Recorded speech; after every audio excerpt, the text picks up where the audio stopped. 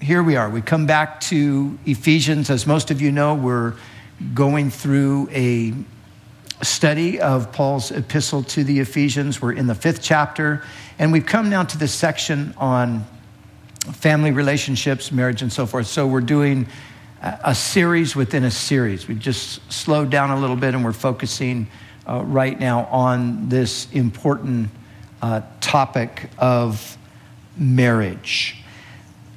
As you know, there's much talk among Christians today about the attack on marriage we see happening in our culture. And it's true that marriage as an institution is under attack by the secularist. But the more immediate problems in marriage have little or nothing to do with the humanist assault on marriage, and much more to do with the indifference, neglect, unforgiveness, abuse, infidelity that goes on right in the hearts and homes of couples, many of whom go to church regularly, but beyond that fail to apply God's word to themselves practically. So we can talk about the issues in the culture with marriage and the attack upon marriage, but sometimes it's we ourselves are the ones who are really undermining the institution of marriage right under our own roofs. And so these passages that we're looking at, they're passages that speak specifically to this vitally important subject.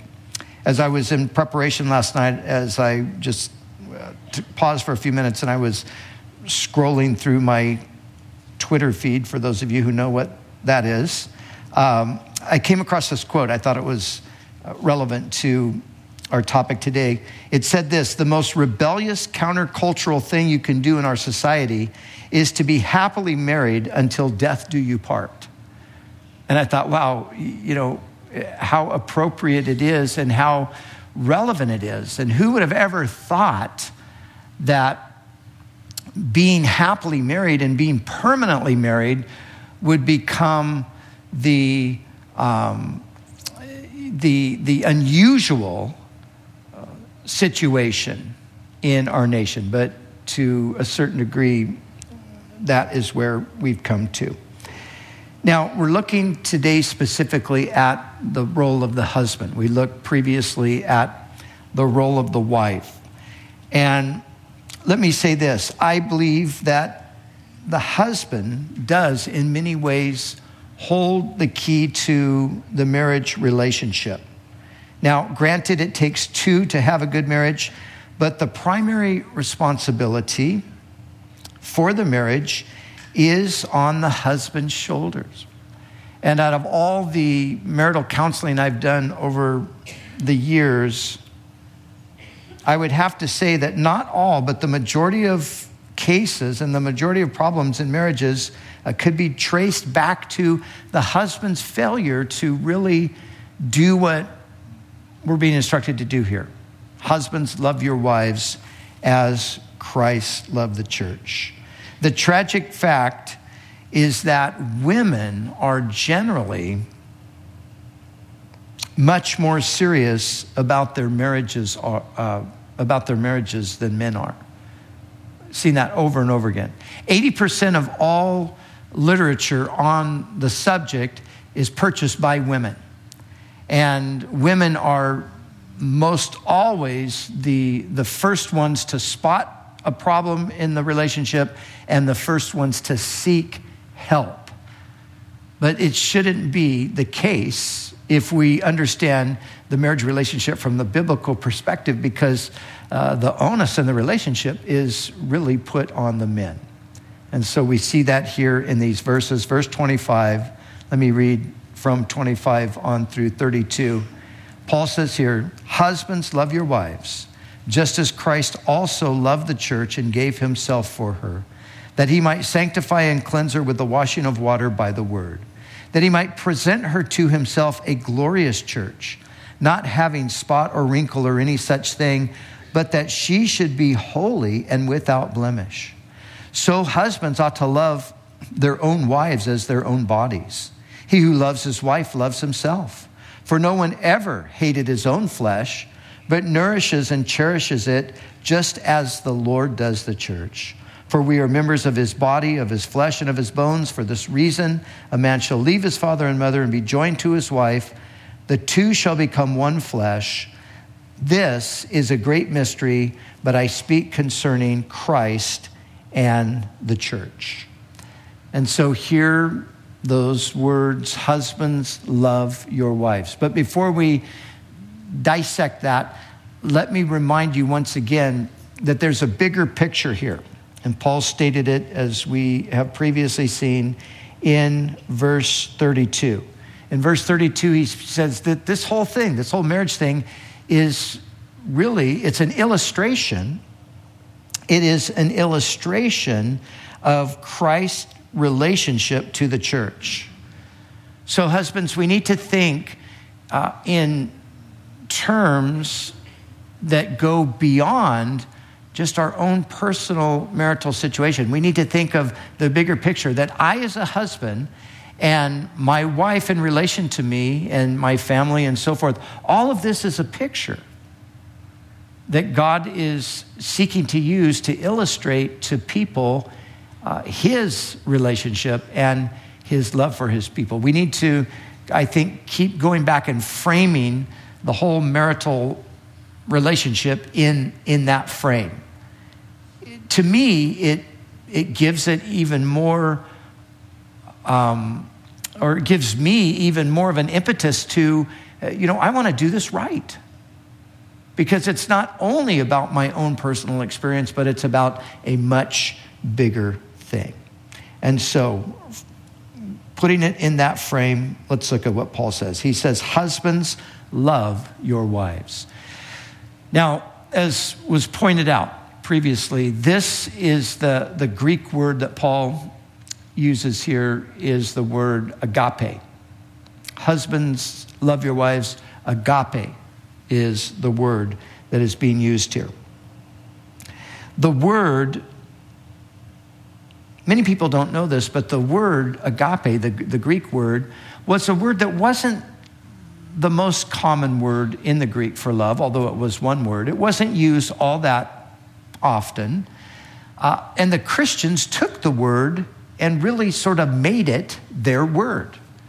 And in a sense, brought definition to it. As a matter of fact, we just read together 1 Corinthians 13, verses 4 through 8 there. Love is patient, love is kind, so forth.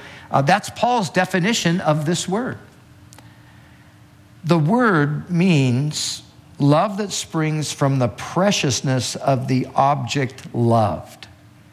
So it's a love that is not seeking to get something in return. It's a love that is going forth simply because the object is precious. And so husbands, love your wives as Christ loved the church. Why did Jesus love us? Well, it's not because he would get something back from it. In case you don't know this, God doesn't need anything. God does not need our love. God is perfectly and entirely fulfilled within himself. If he wasn't, he couldn't be God. He would be deficient in some way. God has no deficiency whatsoever. So God didn't create people and then redeem us because he needed us to feel good. He did it just simply because we were precious to him, without a cause. There was no cause other than our preciousness. So that's the love that Christ has for the church. That's the love that we as husbands are to have for our wives. I'm not loving my wife to get something back from her, although that does happen, but I'm loving her because she's precious to me. And so the word could also be understood as a love that gives without expectation of receiving something in return. Now, love, we have to remember, is not predominantly a feeling, although feelings are attached to it, and sometimes they're more obvious than at other times, but it's not primarily a feeling. If we think of it in terms of a feeling, we're going to be confused, and we're going to come and say, well, I'm not in love anymore. So my love has run out, and I think it's time for me to move on. Love is not a feeling primarily. Love is an act of the will. Jesus loved the church and gave himself for it. Do you think as Jesus was making his way to the cross that he had warm, fuzzy feelings about that? He didn't. You can be assured of that. He was sweating, as it were, great drops of blood. He said, my soul is exceedingly sorrowful, even to the point of death. He was in anguish like nobody else has ever known, but this was his act of love as he was going to the cross. So let's get clear on this love as a feeling thing, because this is where so many people stumble. And I've personally heard it over and over again. I'm no longer in love, which is translated, I no longer have the feelings that I once had for this person. When you took vows, you were vowing to be committed to that person, not based upon feeling, but simply based upon the fact that you were going to be faithful to that person that you were committing yourself to. And so love is an act of the will. It is not a feeling. Now, Paul says, husbands, love your wives as Christ loved the church and gave himself for it. So this love is a sacrificial love. It's a love that Jesus demonstrated for us in that he gave of himself. Now, we need to think back a little bit further, even from the cross, because the cross is the final demonstration of his giving of himself. But remember, he began this whole process by leaving heaven and coming to earth. So he gave of himself there. He gave sacrificially. He gave away his privileges as God, and he condescends. He comes into this world. He comes as a man, not just coming as a man, although that's an extreme act of sacrifice, but he comes as a servant. And then as a servant, he actually gives up his life. So husbands, love your wives as Christ loved the church and gave himself. So we have the example in Jesus. He gave himself. Now, giving of ourselves, sometimes we overlook the obvious, or we overlook the most simple ways that we can do this. And we're thinking of it in the sense of, like Jesus gave his life. Well, as a husband, I might say to my wife, honey, I'd give my life for you. I would lay down my life for you. If there was a speeding car coming by, I'd pull you out of the way and I'd let it kill me. That's how much I love you. And then your wife says, that is so sweet. Could we go to the mall today? Are you kidding? I'm not going to go to the mall. What are you talking? I hate the mall. I'm not going shopping. I'll throw myself in front of a car for you, but I won't. I won't go down to South Coast Plaza. So sometimes we're talking about this great sacrificial love that I have, and but then when we get the opportunity to demonstrate something that is far less a demonstration than that, we just, no, I can't do that.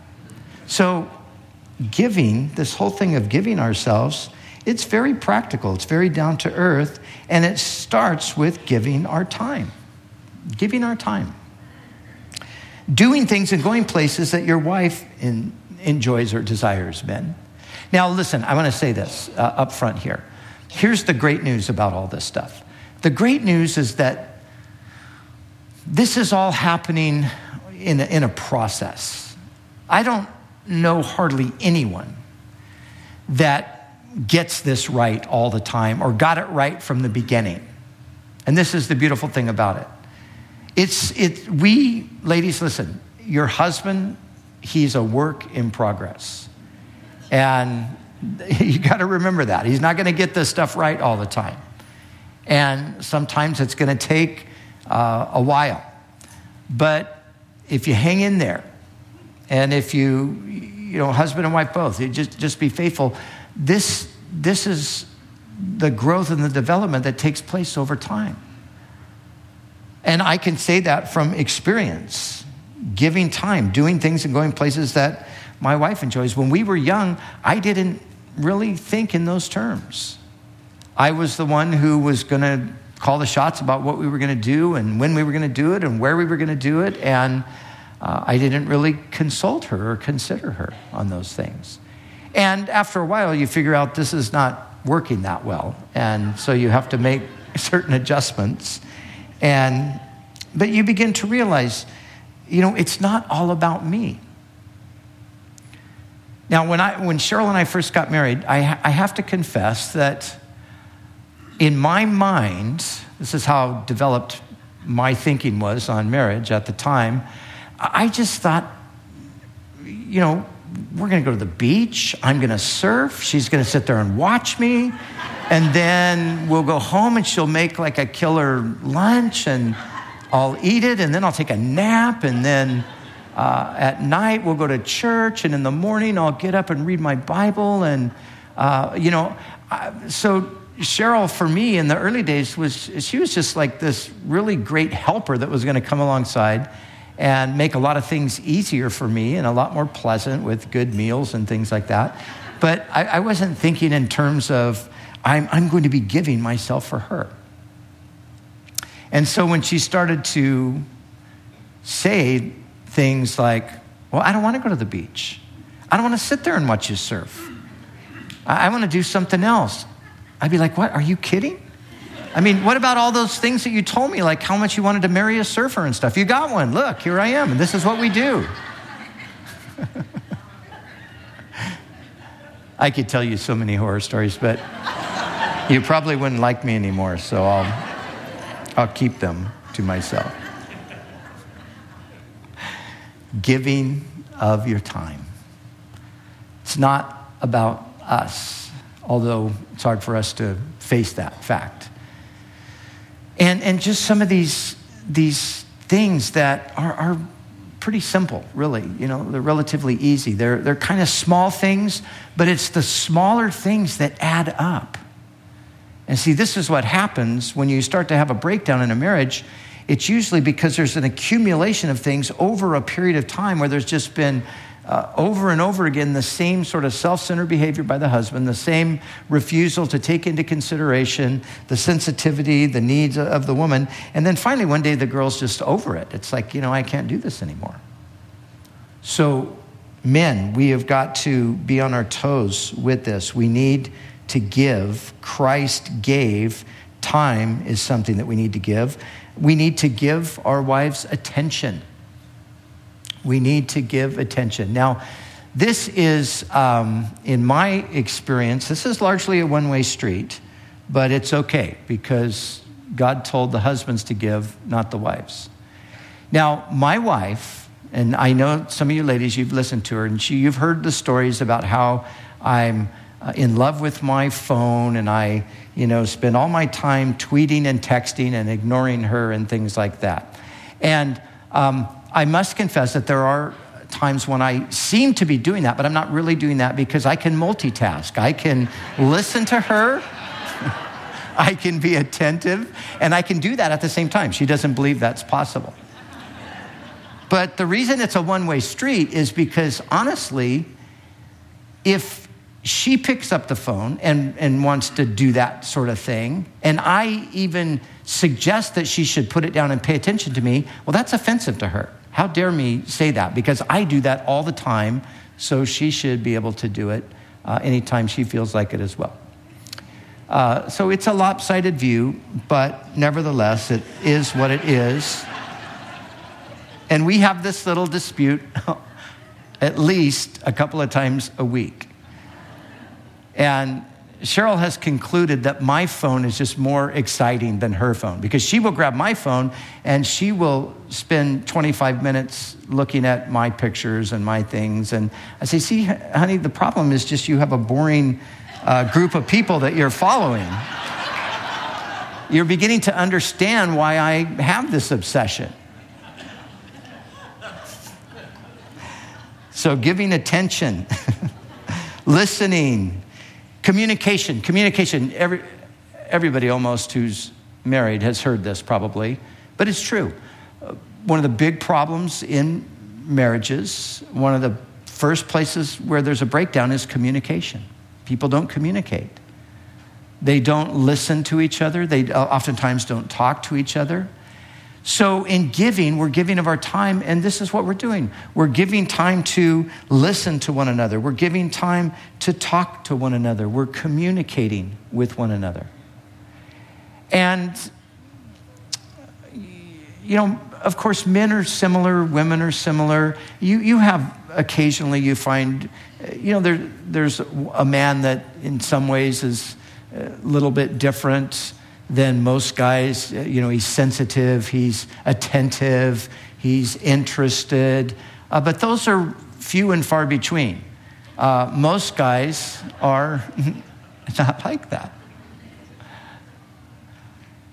So I'll give you an example. I might say to Cheryl, so what happened today? And then for the next 30 minutes, she will give me a blow-by-blow account of all the things that happened that day, very detailed descriptions of things that happened. So then in turn, she says to me, well, what happened to your day? Oh, nothing. I don't know. A couple things. I kind of forgot them already. So, you know, she's like, can you be more descriptive? I mean, come on, something more than that happened today. Yeah, it did, but I just can't remember. I can't, I don't think that way. She's amazing at details. And I'm not. But these are the kinds of things that you, like I said, we're in a process and there's time and you start figuring these things out after a while. I've talked to couples who get married and after a year they're thinking, okay, this marriage can never last because we are so different than each other. But the fact of the matter is, in the long run, those differences end up being important things where you complement one another.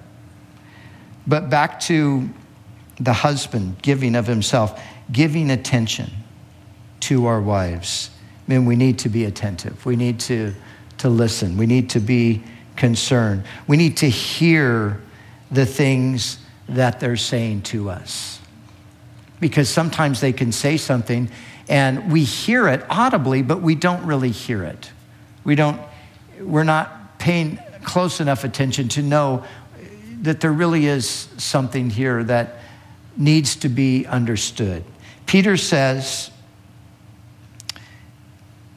to the husband, he says, husbands, dwell with your wives with understanding, giving honor to them as the weaker vessel. So the husband has an obligation to understand the wife. You have to know what she's thinking. You have to know what she needs. You have to know why she feels the way she feels and how you can help. That's an obligation that we have. Husbands, dwell with your wives with understanding. So when your wife says to you, I just feel like you're neglecting me. Don't say, no, I'm not. Say, oh, okay, in what way am I neglecting you? Get some understanding. Listen to what they're telling you. That's what it means to dwell with them with understanding. So even though you might not think that you're being negligent, the fact of the matter, from her perspective, you might be. And if from her perspective you then you actually are being negligent, because dwelling with her according to understanding. So this is where Paul starts. Husbands, love your wives as Christ loved the church and gave himself for her. And then he adds that he might sanctify and cleanse her with the washing of water by the word, that he might present her to himself a glorious church, not having spot or wrinkle or any such thing, but that she should be holy and without blemish. So this giving of himself, this loving that Christ has for the church, it's all for the benefit of blessing and building up the church. So Paul says we're to do likewise. Now, it's almost like Paul realizes, okay, wait, I'm writing to men here, so I need to probably expand on this a little bit. And maybe this, loving as Christ of the church and gave himself and so forth, this might be a little too much for some guys to really grasp. So Paul's going to take it and he's going to make it even more comprehensible. And he does it like this. He says, so husbands ought to love their own wives as their own bodies. So we get that one. Oh, right. Okay. Yeah. I love myself. We love ourselves. And listen, Paul's not this is not a put down. This is just a reality. Self-love is a fact of human nature. We love ourselves. And as men, we love ourselves. We're thinking about ourselves. And so Paul says, okay, just as you love yourself and you're concerned primarily about yourself, take that and transfer it over to your wife. Love your wife as you love yourself. No one ever hated his own flesh, but nourishes it and cherishes it. So Paul is appealing to something that we can all identify with. Men, we are to have the same concern, care, compassion, and love for our wives as we do for ourselves. So again, this isn't a put down, it's just a reality. I want to take care of myself. I want to make sure I'm fed. I want to make sure I'm rested. I want to make sure I'm groomed. I want to make sure, all of those things. It's just natural. This is human nature. So Paul is appealing to that element. Now, just like you would do this for yourself, now do this for your wife. So practically speaking, what does that look like? Well, first, let me point out things that we would never do if we are loving our wives as ourselves. We would never be abusive to our wives. Now, abuse, domestic violence, those kinds of things, those are big issues in our culture today, right? And at times you even find that these things exist within the church among Christians, but there should never under any circumstances be physical abuse in the marital relationship. Any man who's physically abusing his wife needs to stop it immediately. And anyone who's claiming to be a Christian and physically abusing his wife needs to wake up and realize, you're mistreating God's property. You're mistreating God's daughter. You don't want to do that because there is a day of accountability that will come along where you're going to have to give an answer to God as to why you treated his daughter so poorly. That's a reality that we need to face. So any kind of physical abuse should not exist in the Christian home, in the relationship between the husband and the wife. But there's more than physical abuse. There can also be emotional abuse. Some guys will brag, well, I've never laid a hand on my wife, but they've mentally tortured them. They've emotionally tortured them.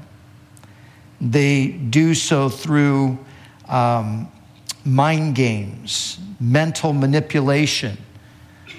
I've seen cases where guys intentionally flirt with other women just to keep their wife in a place where they can control them, just knowing, hey, anytime I could leave you for somebody else, just keep them just off balance so they can never really be secure. That's a mind game. That's an emotional, that's a form of emotional abuse. It's a sin. If you're a married guy flirting with other women, you're in sin. So these kinds of things should never be done. Verbal abuse has no place in the relationship between the Christian husband and his wife. We're not to shout and scream and get in the face of your wife and call her names and things like that. People do this. And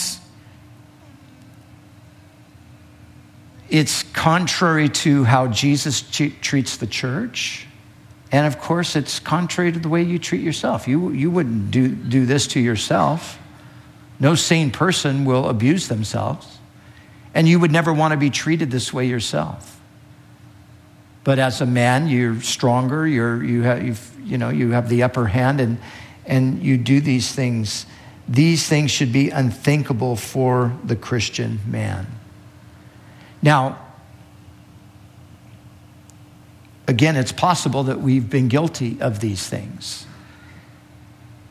And there's grace, there's forgiveness. But we can't keep, if this is any kind of a pattern, this is problematic. I mean, there's occasional outbursts. There's times where we've said things we shouldn't have said. There's times when we might have been playing little games or whatever. Maybe there's times when things have gotten really heated and maybe even a little bit physical. But we need to know these are wrong and they should never be taking place among us. One time, Cheryl and I were in a marathon argument. This is when we were very young and newly married. And at the end, we didn't even remember how the argument started. It went on for so long. It was like a 5-hour marathon argument. And at a certain point, I called her a name, and I called her dog lips. I don't even know, I don't even know where that word came from, dog lips. But I said it, and she was looking straight at me, and all of a sudden she started laughing. She's like, dog lips? Where did you ever come up with that? Dogs don't have lips. And then we went on to laugh, and then we finally reconciled, and by the end we couldn't even remember how the fight started. But you know, I've never called her dog lips since then.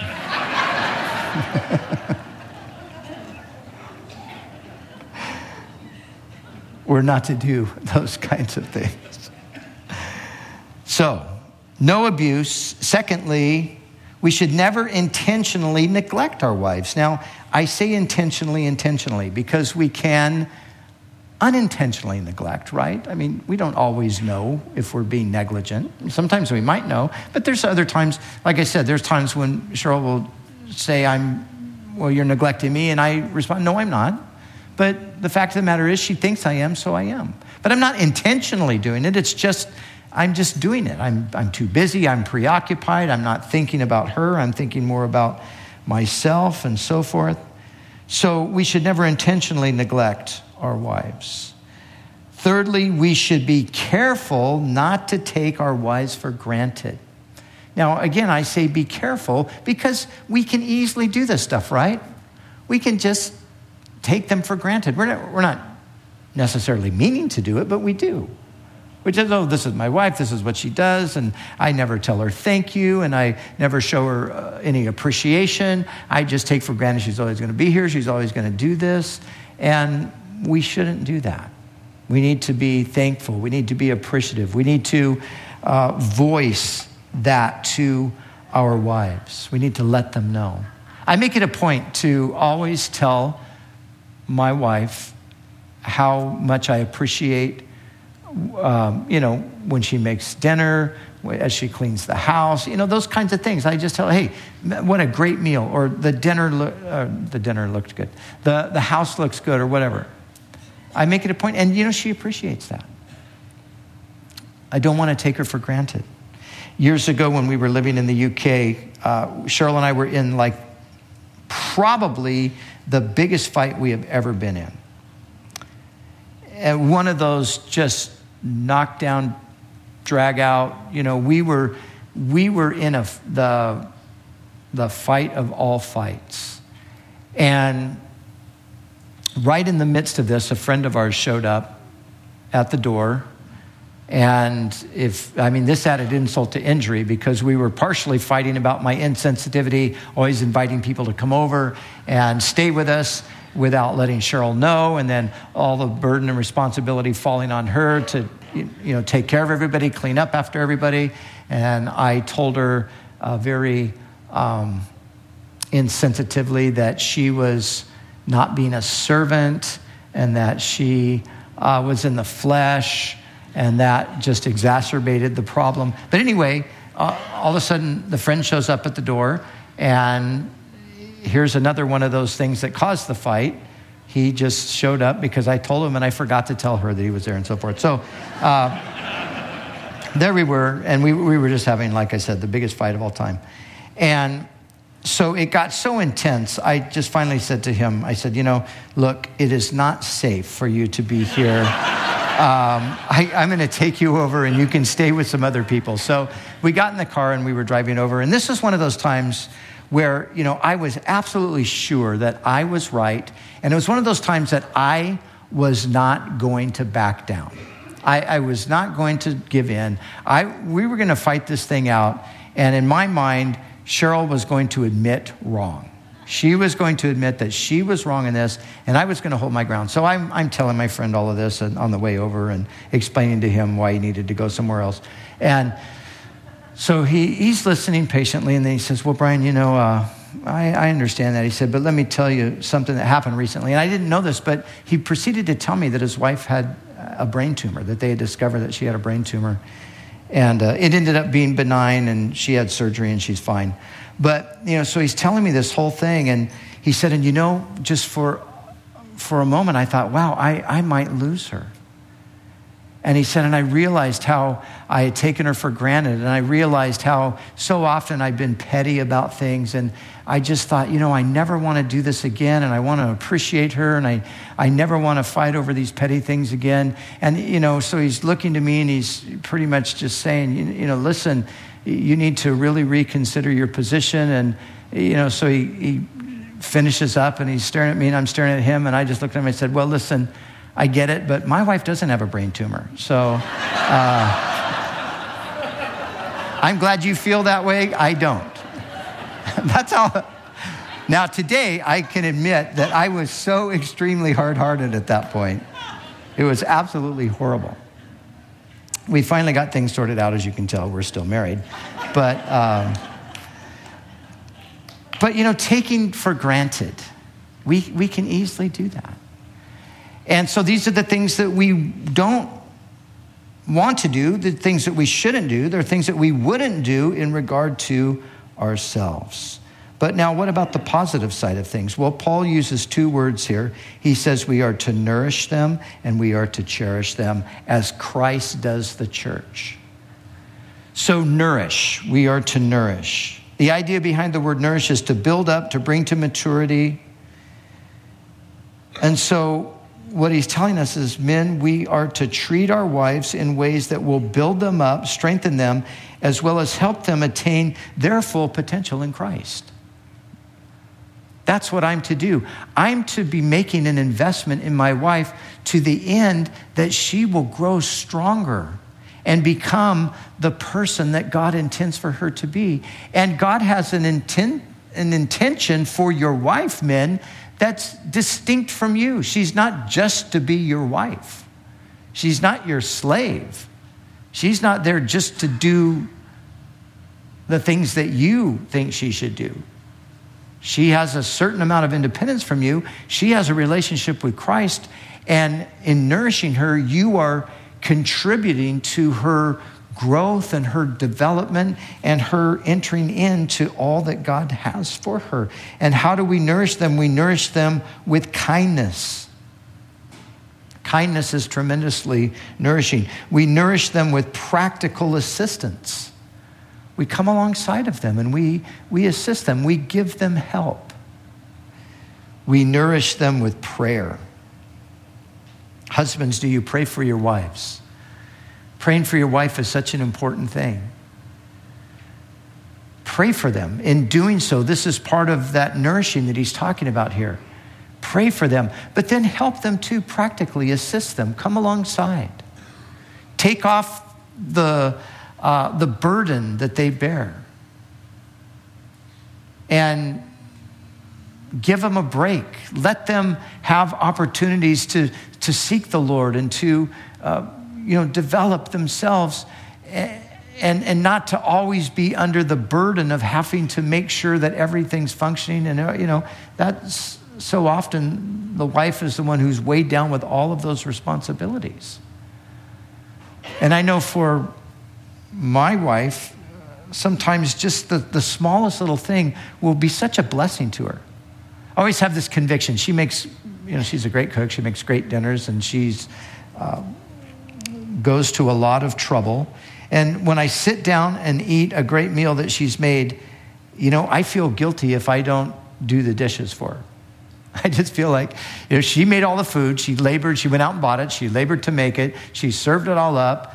And, to me, it's just to think that, okay, now you go clean that up and I'm going to go play or do whatever. I just can't do that these days. I just feel this obligation. No, honey, you go, you did all of this work, you go do whatever, and I'll take care of it. And that just blesses her. She is so blessed by that. She is so thankful. It's amazing how easy it is to please her, really. But the practical assistance, just doing those little things.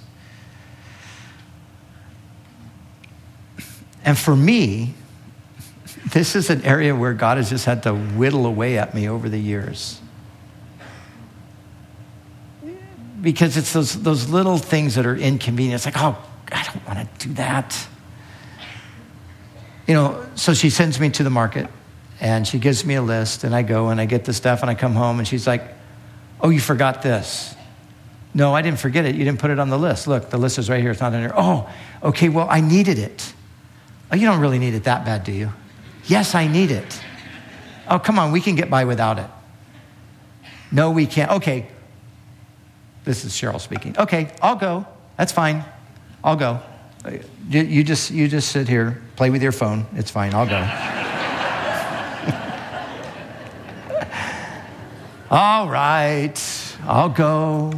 But next time, can't you just tell me the first time everything that we need?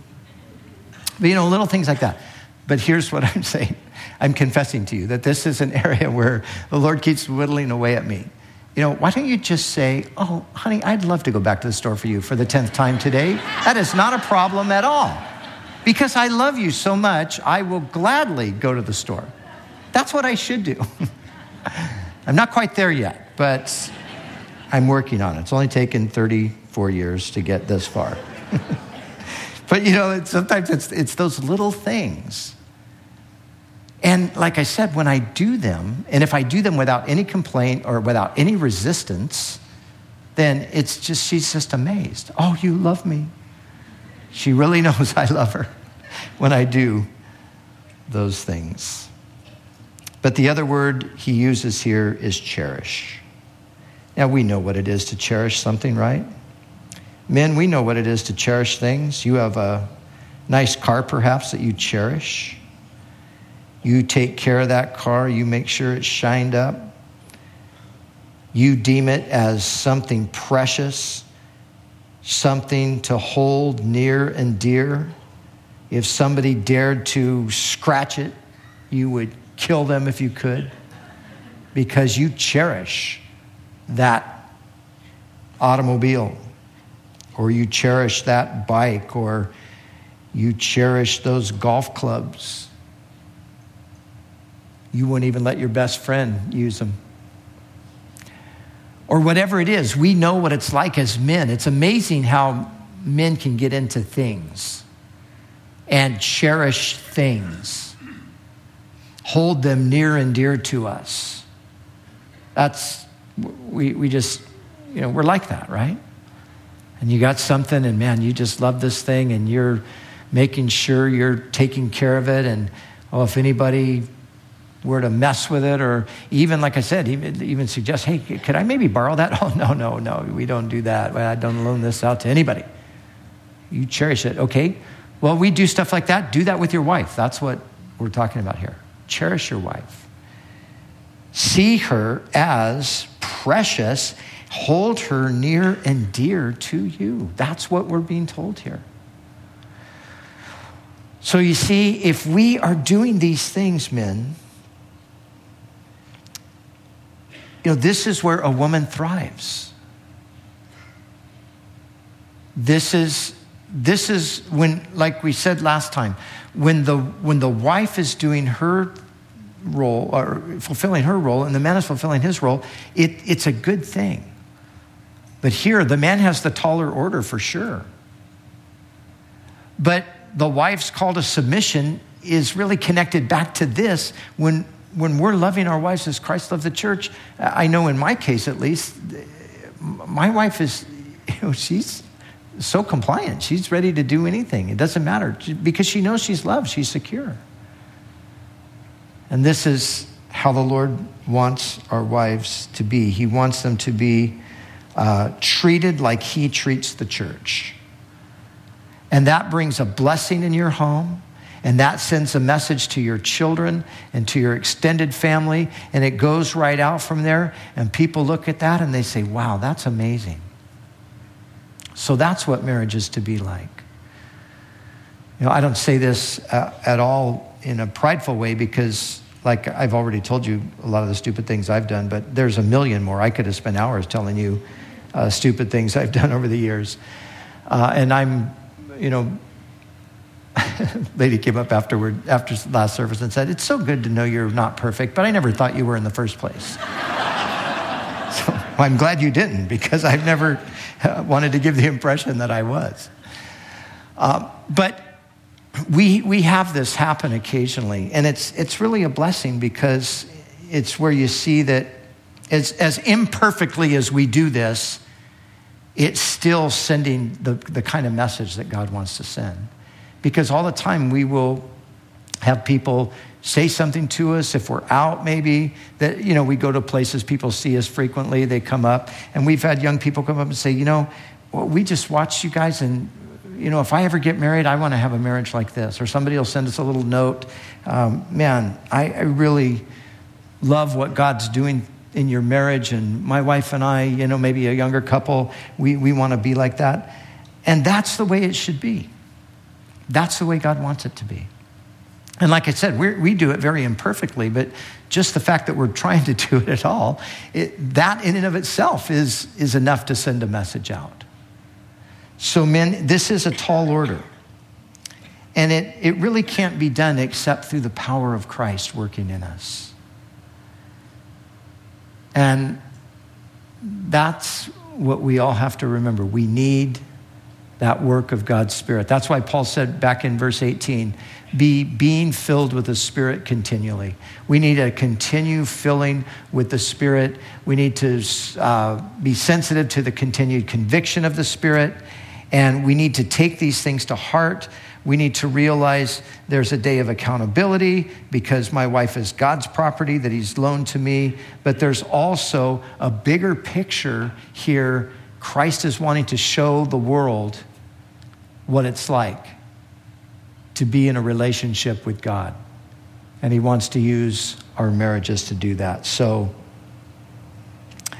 may God help us. And if you've failed, we've all failed. And know this, there's grace, there's mercy, there's forgiveness. And the great thing is you can just get a fresh start.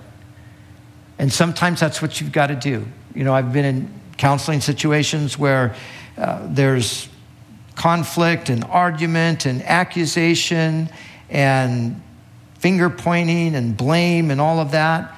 And I've actually said to people, we could sit here and seemingly we could just do this forever. Or we could stop right now and ask God to help you both forgive one another. And then guess what? You can start with a clean slate. You can start fresh. That's the beauty of what we have in the gospel. That's the beauty of what we have through Christ. We can forgive each other. And we can start over.